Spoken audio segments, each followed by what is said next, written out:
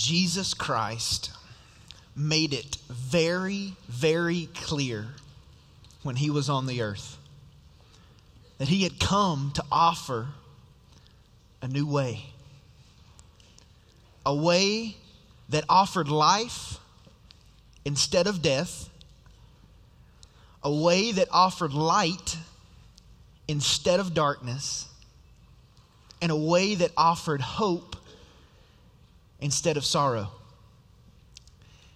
And there's a verse in the scriptures in 2 Corinthians that really captures the essence, I believe, of this new life that Jesus desires for the world. It's in 2 Corinthians chapter 5, verse 17.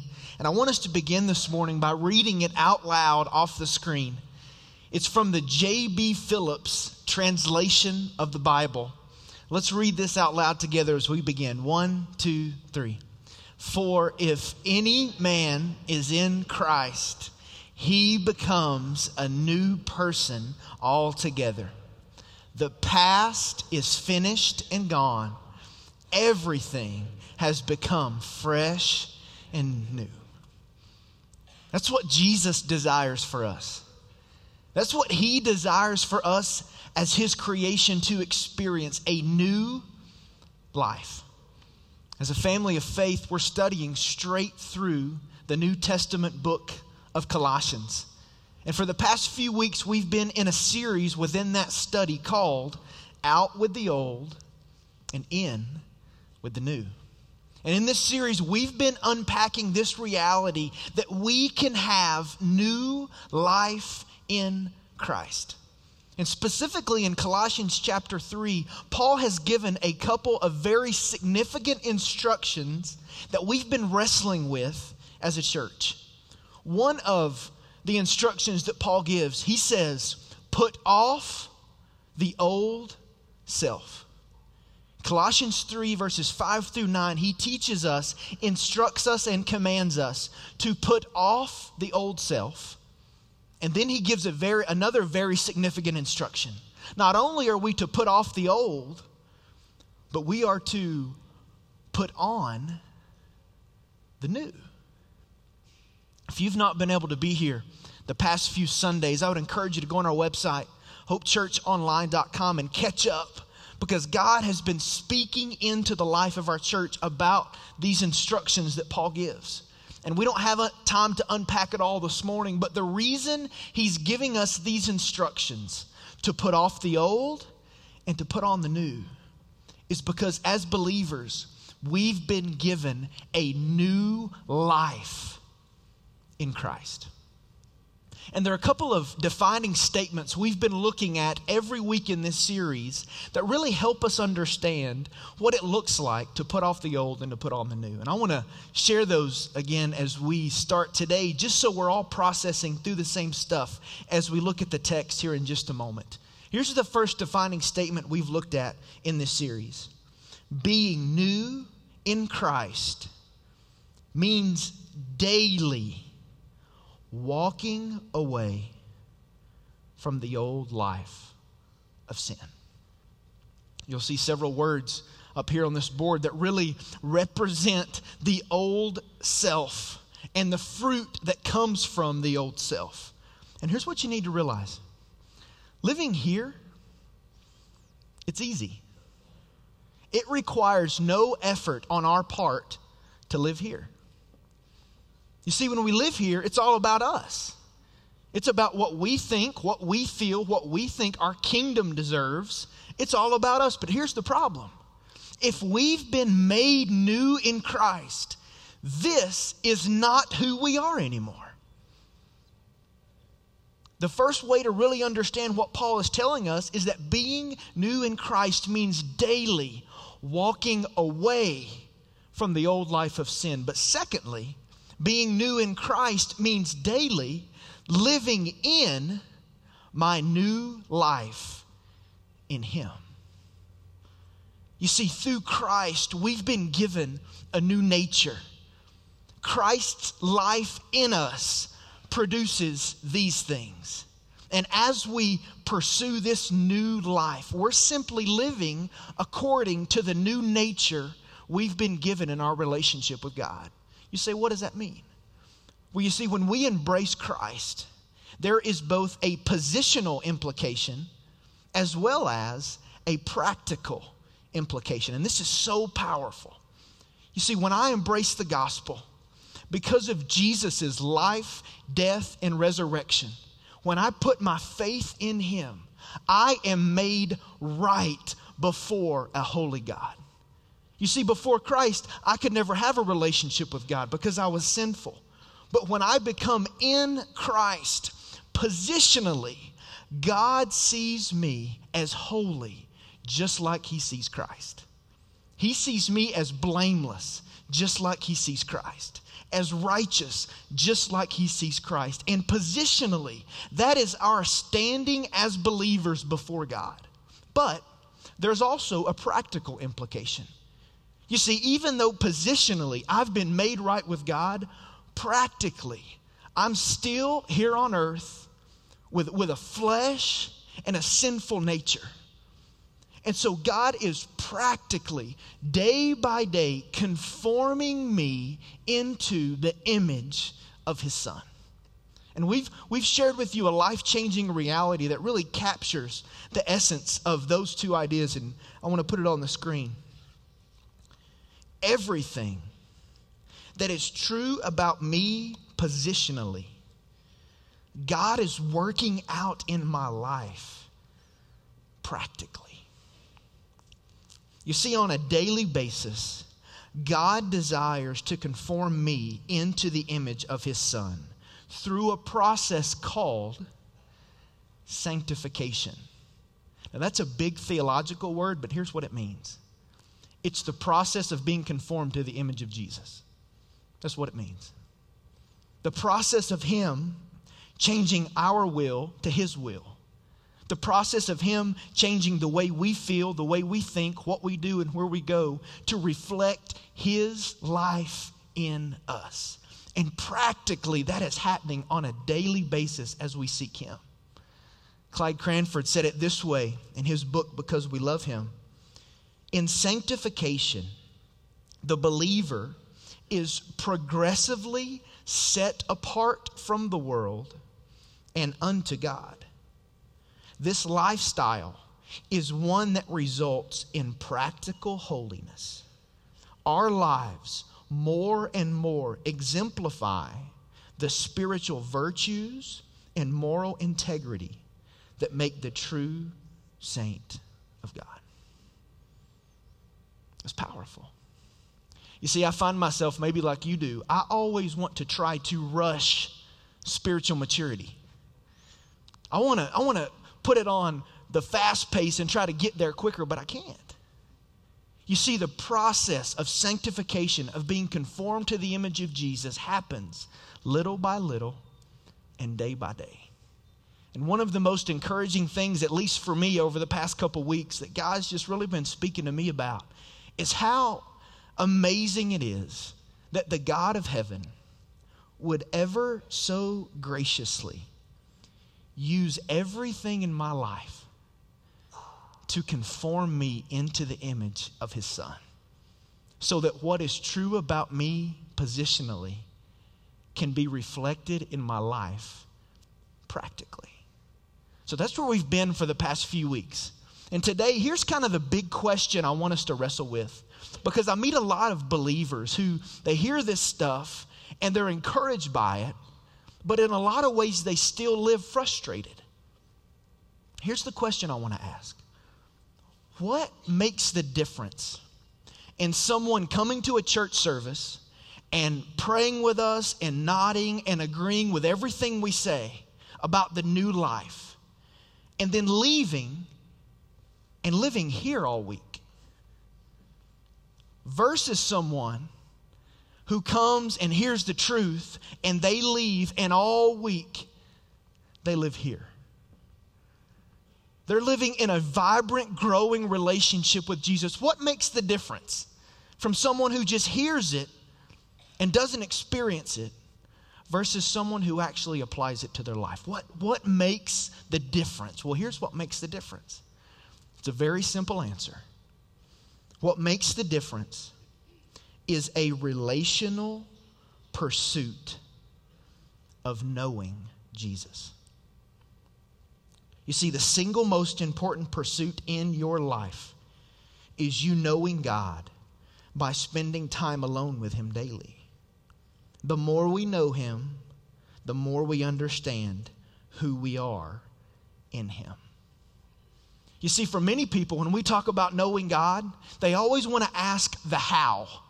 Well, how do I know God? Is it Bible study? Is it prayer? Is it small group? And all those things are great. We need to understand how it is we know our Heavenly Father.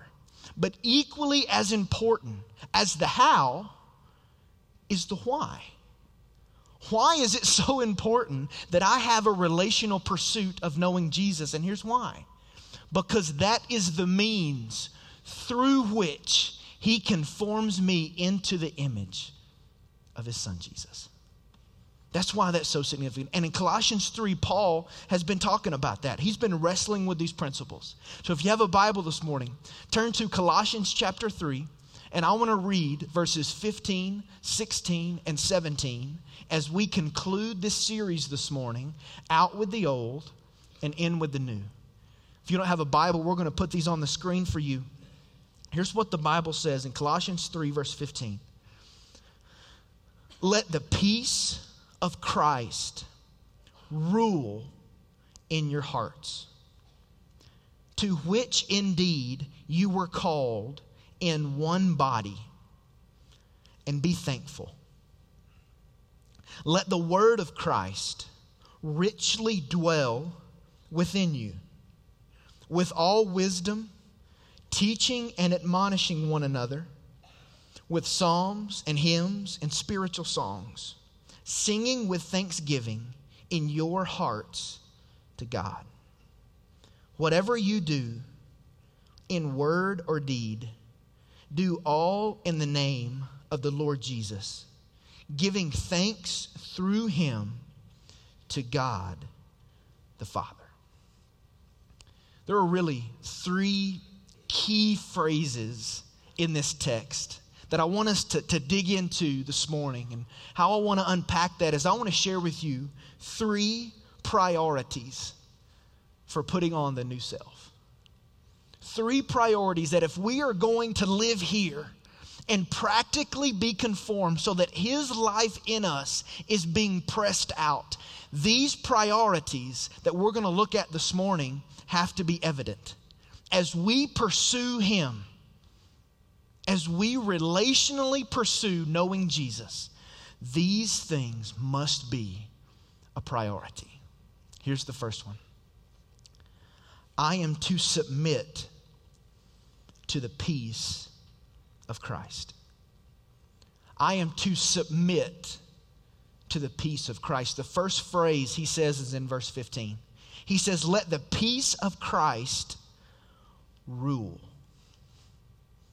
Now, if we were to look back this morning at the verses leading up to verse 15, we would see that Paul has just shared numerous virtues that are produced from Christ's life in us.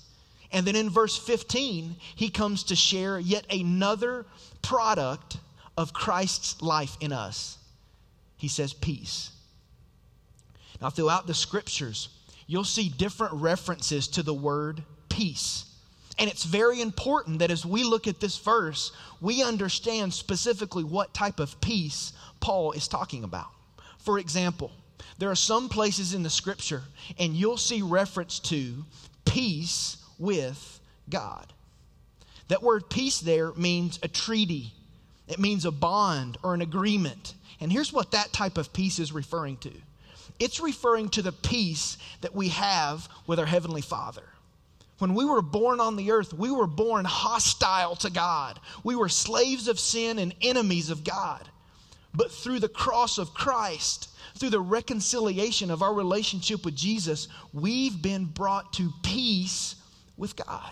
Romans 5 says it this way. Therefore, having been justified by faith, we have peace with God through our Lord Jesus Christ.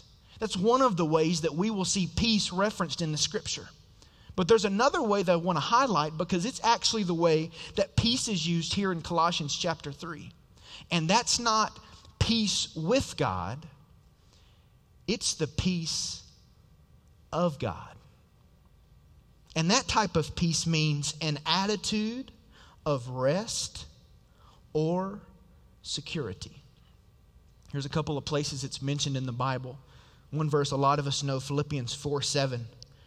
And the peace of God, the rest and security of God, which surpasses all comprehension, will guard your hearts and your minds in Christ Jesus. That's the type of peace that Paul's talking about in Colossians 3. Another place that this type of peace is mentioned is in John 14, verse 27. Jesus says, "My peace I give to you. Not as the world gives, do I give to you. Therefore, let not your hearts be troubled, neither let them be afraid." I want us to understand the significance of God offering this to us. In essence, here's what Jesus is saying when he talks about this kind of peace. He's saying, I'm giving you my peace. I'm not creating your peace. I'm sharing with you my peace. Meaning, he's not calming us down. He's giving us something new. He's giving us his peace. That's the type of peace that Paul's talking about. Well, you read on through the verse, and what does it say? That the peace of Christ is supposed to do something. It says, let the peace of Christ rule, which is a fascinating word. The word rule literally means to umpire or to referee. It means to be in control and make decisions. Now, I know everyone in the room is not a sports fan, but hopefully you know what an umpire or a referee is. But just in case you don't, let me tell you a story. I read this week a true story about the great Babe Ruth. You may have heard of him, a famous home run hitter who played professional baseball. The Babe is walking up to the plate to bat. There are 40,000 people in the stadium who are cheering for Babe. And an umpire named Ralph Pinelli is behind the plate as the umpire. And Babe Ruth steps to the plate, and the first pitch comes in. He doesn't swing. The catcher catches it, and Ralph Pinelli says, "Strike one." Of course, the crowd goes crazy and tells him he's blind and he can't see, and that was a bad call, and the whole nine. Well, Babe Ruth steps up for the second pitch. And the second pitch comes in, and Babe Ruth swings, and he totally misses the ball. And the umpire says, "Strike two." Well, by this time, the crowd's on their feet. They want to see Babe Ruth do something unbelievable. And he steps in for the third pitch. And the pitch comes in, and Babe Ruth doesn't swing. And Ralph Pinelli yells, "Strike three, you're out." And the crowd loses it. They start throwing drinks and throwing food and throwing trash and calling him every name under the book. And honest to God, I read it this week. Babe Ruth looked at the umpire and he said, "There are 40,000 people in this stadium who believe that was a ball, tomato head." And I guess those were fighting words in that time. But Babe Ruth called the umpire a tomato head. And then Ralph Pinelli looks at Babe Ruth.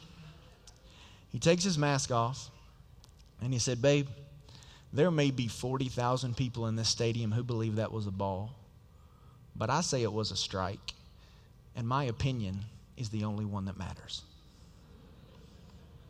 That'll preach. For us, the Spirit of God inside of us is to be an umpire.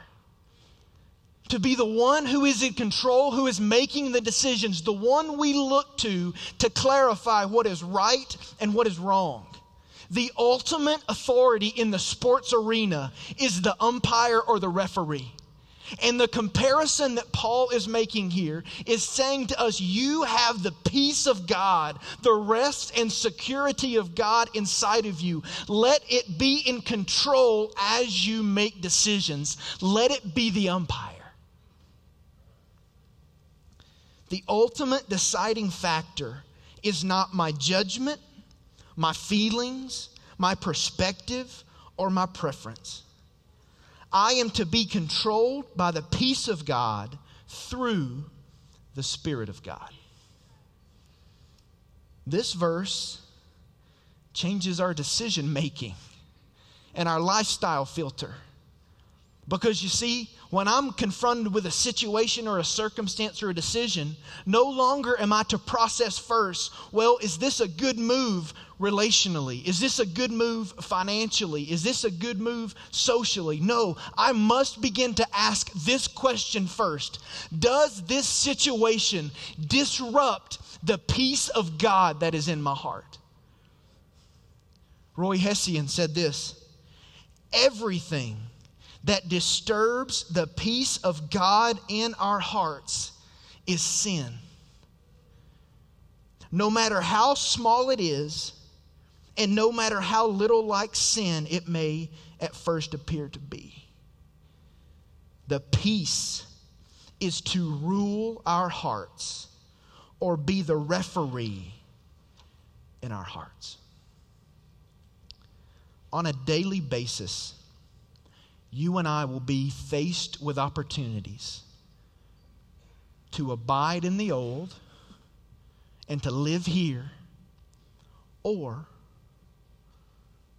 to abide in the new. And if you're a believer here this morning, I believe when you are tempted or faced with a situation that reflects your old self, that the Spirit of God within you will blow the umpire's whistle and clarify for you that that's not who you are anymore. Don't abide in the old self. But in that moment, we have a decision to make.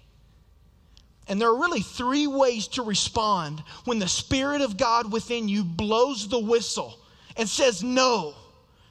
There are really several ways we can respond. First of all, we can just ignore it.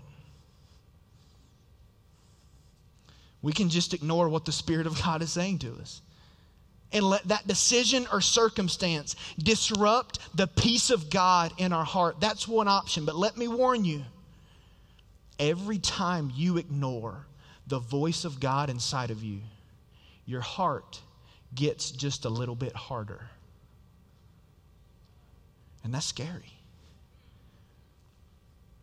Another option, as we're faced with these moments to decide, am I going to abide in the old or abide in the new? Another response that we could have is we can make up an excuse to justify what we're going to do. We all do it.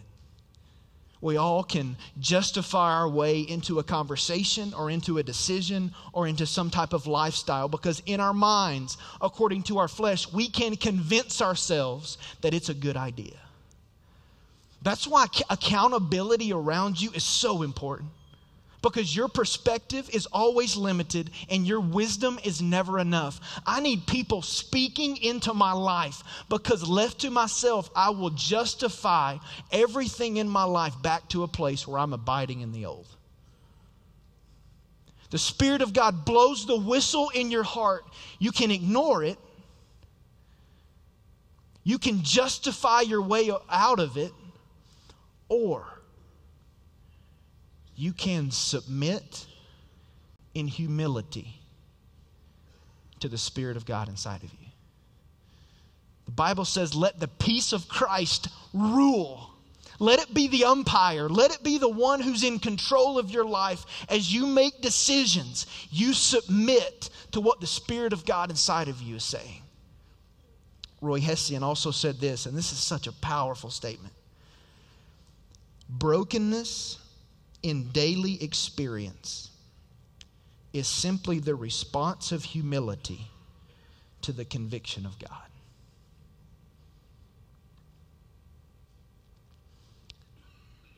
when the Spirit of God convicts you of something, how do you respond?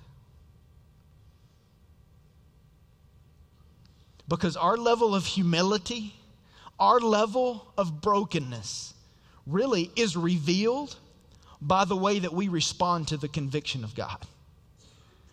We can ignore it.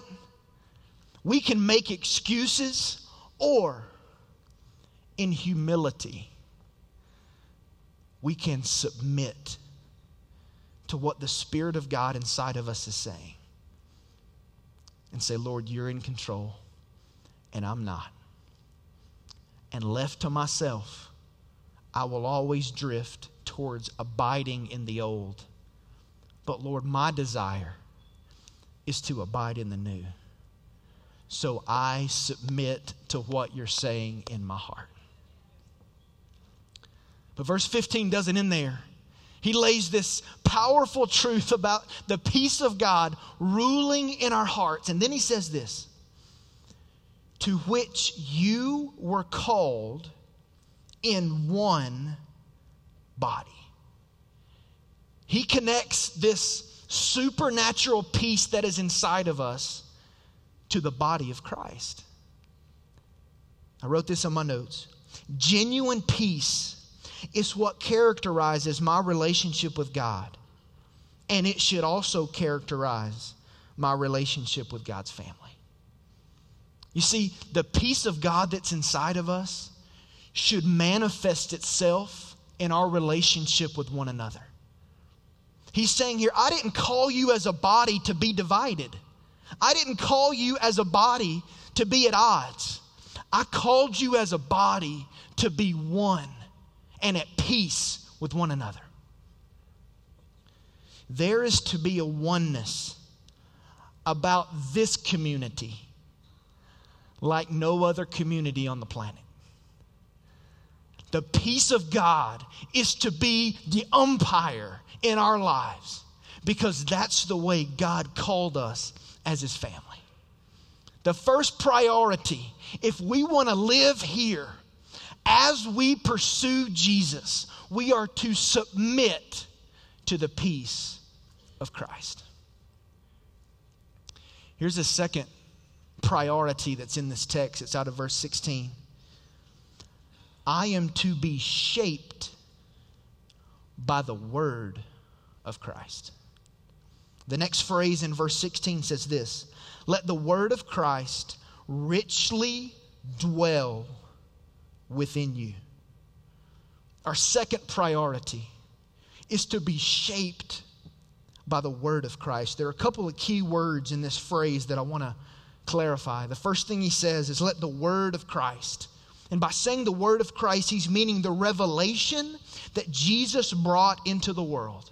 That Christ is the promised Messiah who came, who lived, who died, and who was resurrected that we might experience eternal life. And then he says, let the word of Christ richly. The word means abundance. It means extravagance. Saying that this word of Christ, don't just try to embrace a little bit or what's average. Get as much of it as you can. And then he says this word. He says, let it dwell. Let the message of Christ abundantly and richly dwell, meaning to live inside, to make one's home. Our lives are to be centered and rooted in the word of Christ. We're to embrace as much as we possibly can. Get it in our heart, get it in our head, and let our lives be directed by it. John MacArthur said, the truths of Scripture should permeate every aspect of the believer's life and govern every thought, every word, and every action. That's to be our perspective on this book. This is to govern what we do.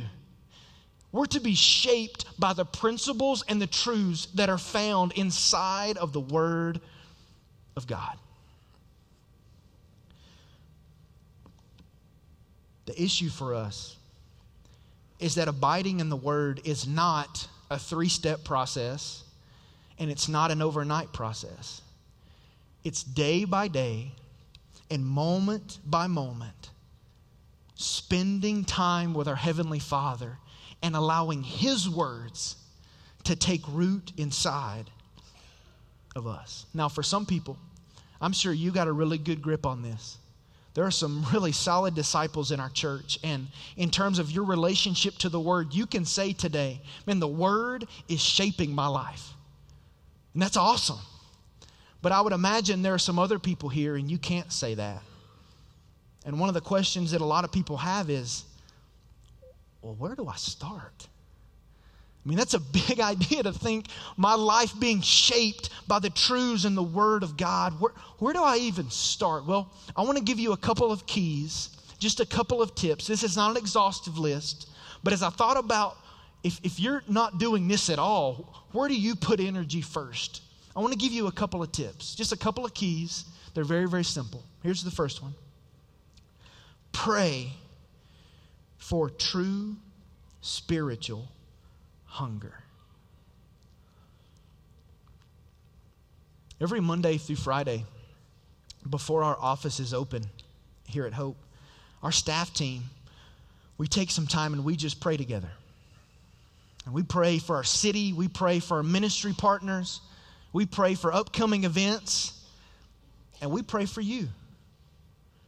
And one of the things that I find myself doing on a weekly basis as we're gathered in a room and we're just praying together as a staff is I pray for our church. I pray that God would give us a spiritual hunger like no other. That we would long for the Word. That we would long to be in the presence of Jesus. We would long for the truth to govern our lives. And that's really rooted out of Matthew chapter 5, verse 6, where the Bible says, "Blessed are those who hunger and thirst for righteousness, for they shall be satisfied." But here's what I realize. If the Word is going to richly dwell in us, we must first see our need for the truth. And that's why I'm challenging you to pray for spiritual hunger. Because for many people, when they think about the Word, they think optional. The Bible I read communicates that the Word is not optional. It's necessary. And that man will not live on bread alone, but off every word of God. And I pray for our church, I pray for my family, I pray for myself that God would give us a spiritual hunger in which we long for the truth of Jesus.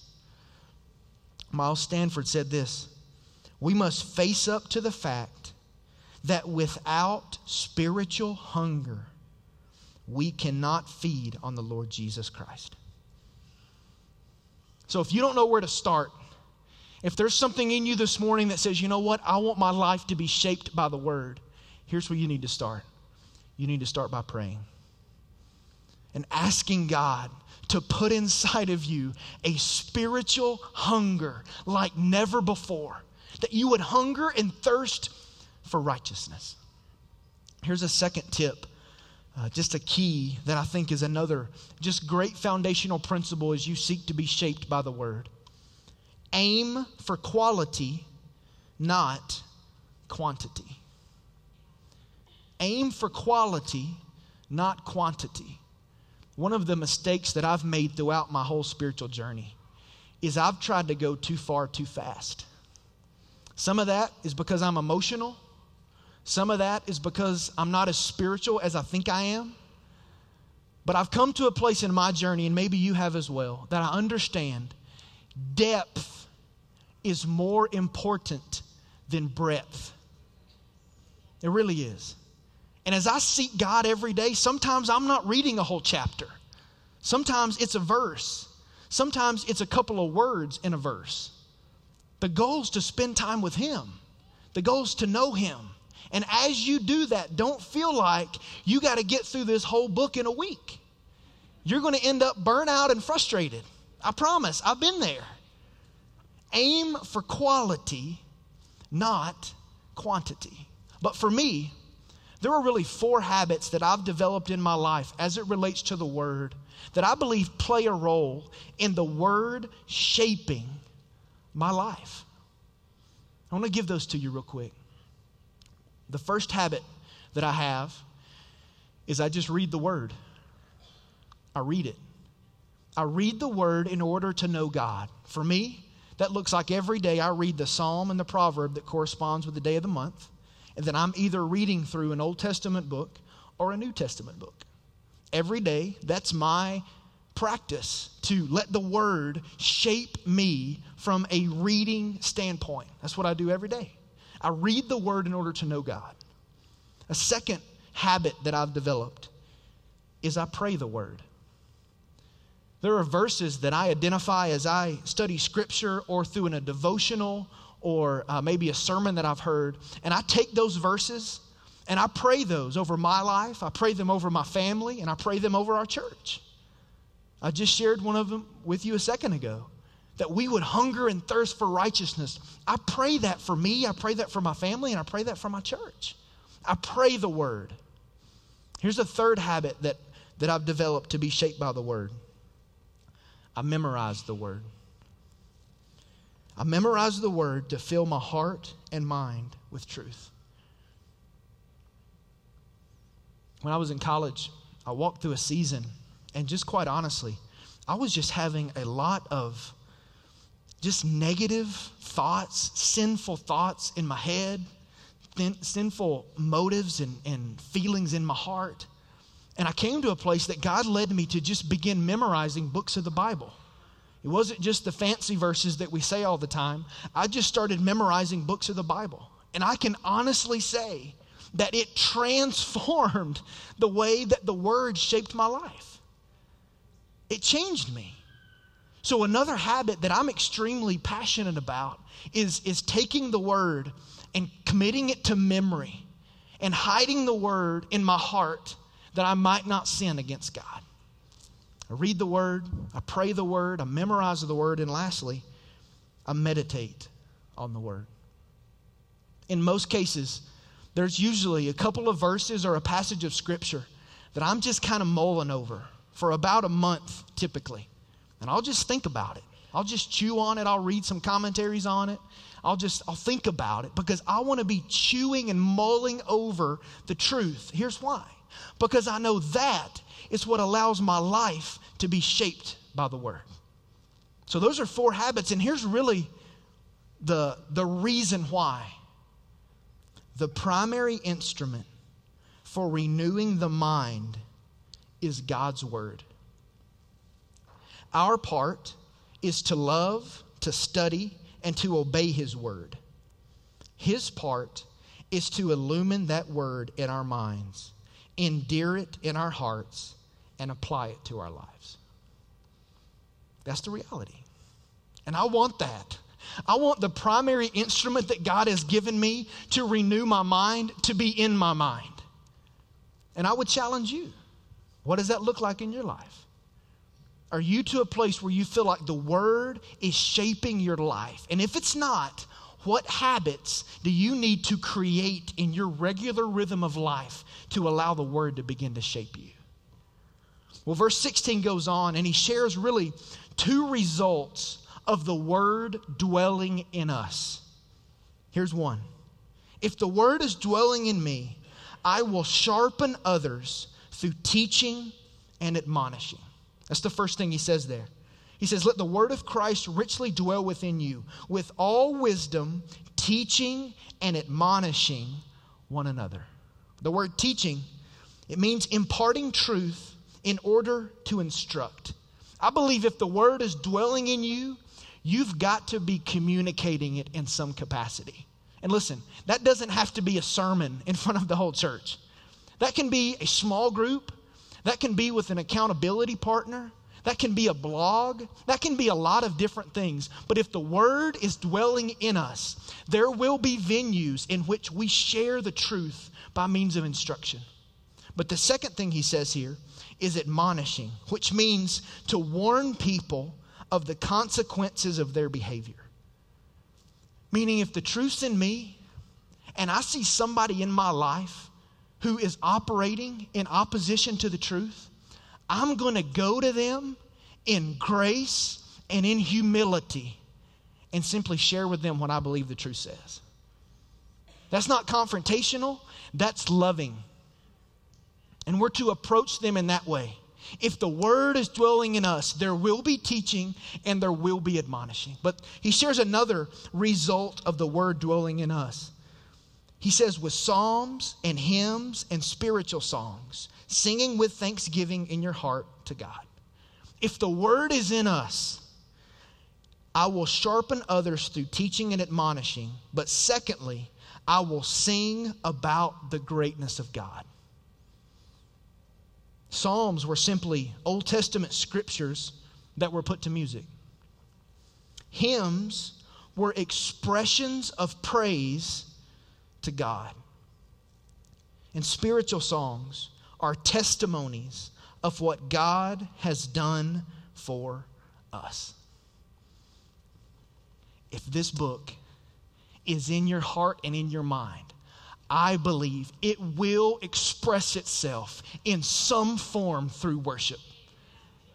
He doesn't say just the talented people do that. He says, listen, if it's in you, it's going to come out of you in some capacity in the form of worship. Listen, I can't sing worth a lick, but I love worship. I love music. And I think it's interesting. Just going to say this and move on, Teddy. What we typically concern ourselves with when it comes to music is the style. All Paul really addresses is the substance. And I believe if we'll become more concerned with the substance, the styles and stuff don't even matter. We are to make a priority of being shaped by the word of Christ. Here's the third priority, and then we're going to have a time to respond together. I am to exalt the name of Christ. I'm to submit to the peace of Christ. I'm to be shaped by the word of Christ, and I am to exalt the name of Christ. The third phrase he uses here in verse 17, do all in the name of the Lord Jesus. He says, whatever you do, meaning everything, in word, what you say, in deed, in your actions, and in case you missed it the first time he said it, he said, do all in the name of Jesus. Here's where this part is so challenging for me. I don't know about you, but I have a real tendency to compartmentalize my life.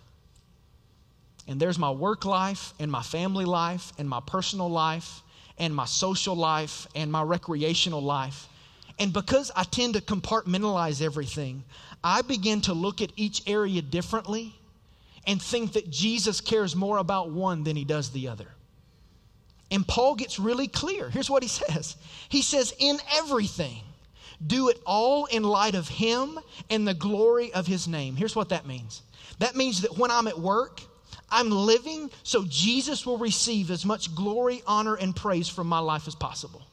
When I'm at home, I'm living so that Jesus will receive as much glory, honor, and praise from my life as possible.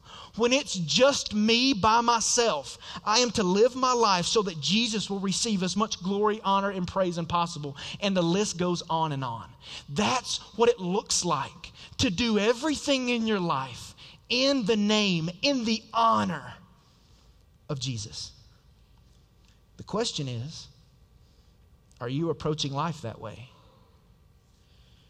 Or have you so divided your life that you believe you are supposed to give God your best in some areas, but not in others? There is to be a consistent longing in our lives so that regardless of the day, the time, or the place, we are striving to exalt the name of Jesus in everything that we do. Exalting him, lifting him up is to be a priority for us, moment by moment and day by day. want to share one more thing with you, and then we're going to have a time to respond. There's one thread that is listed in all three of these verses. Paul says it in verse 15, in verse 16, and verse 17. And it has to do with thanksgiving. He says in verse 15, be thankful. He says in verse 16, singing with thankfulness in your heart. He says in verse 17, giving thanks through him to God the Father.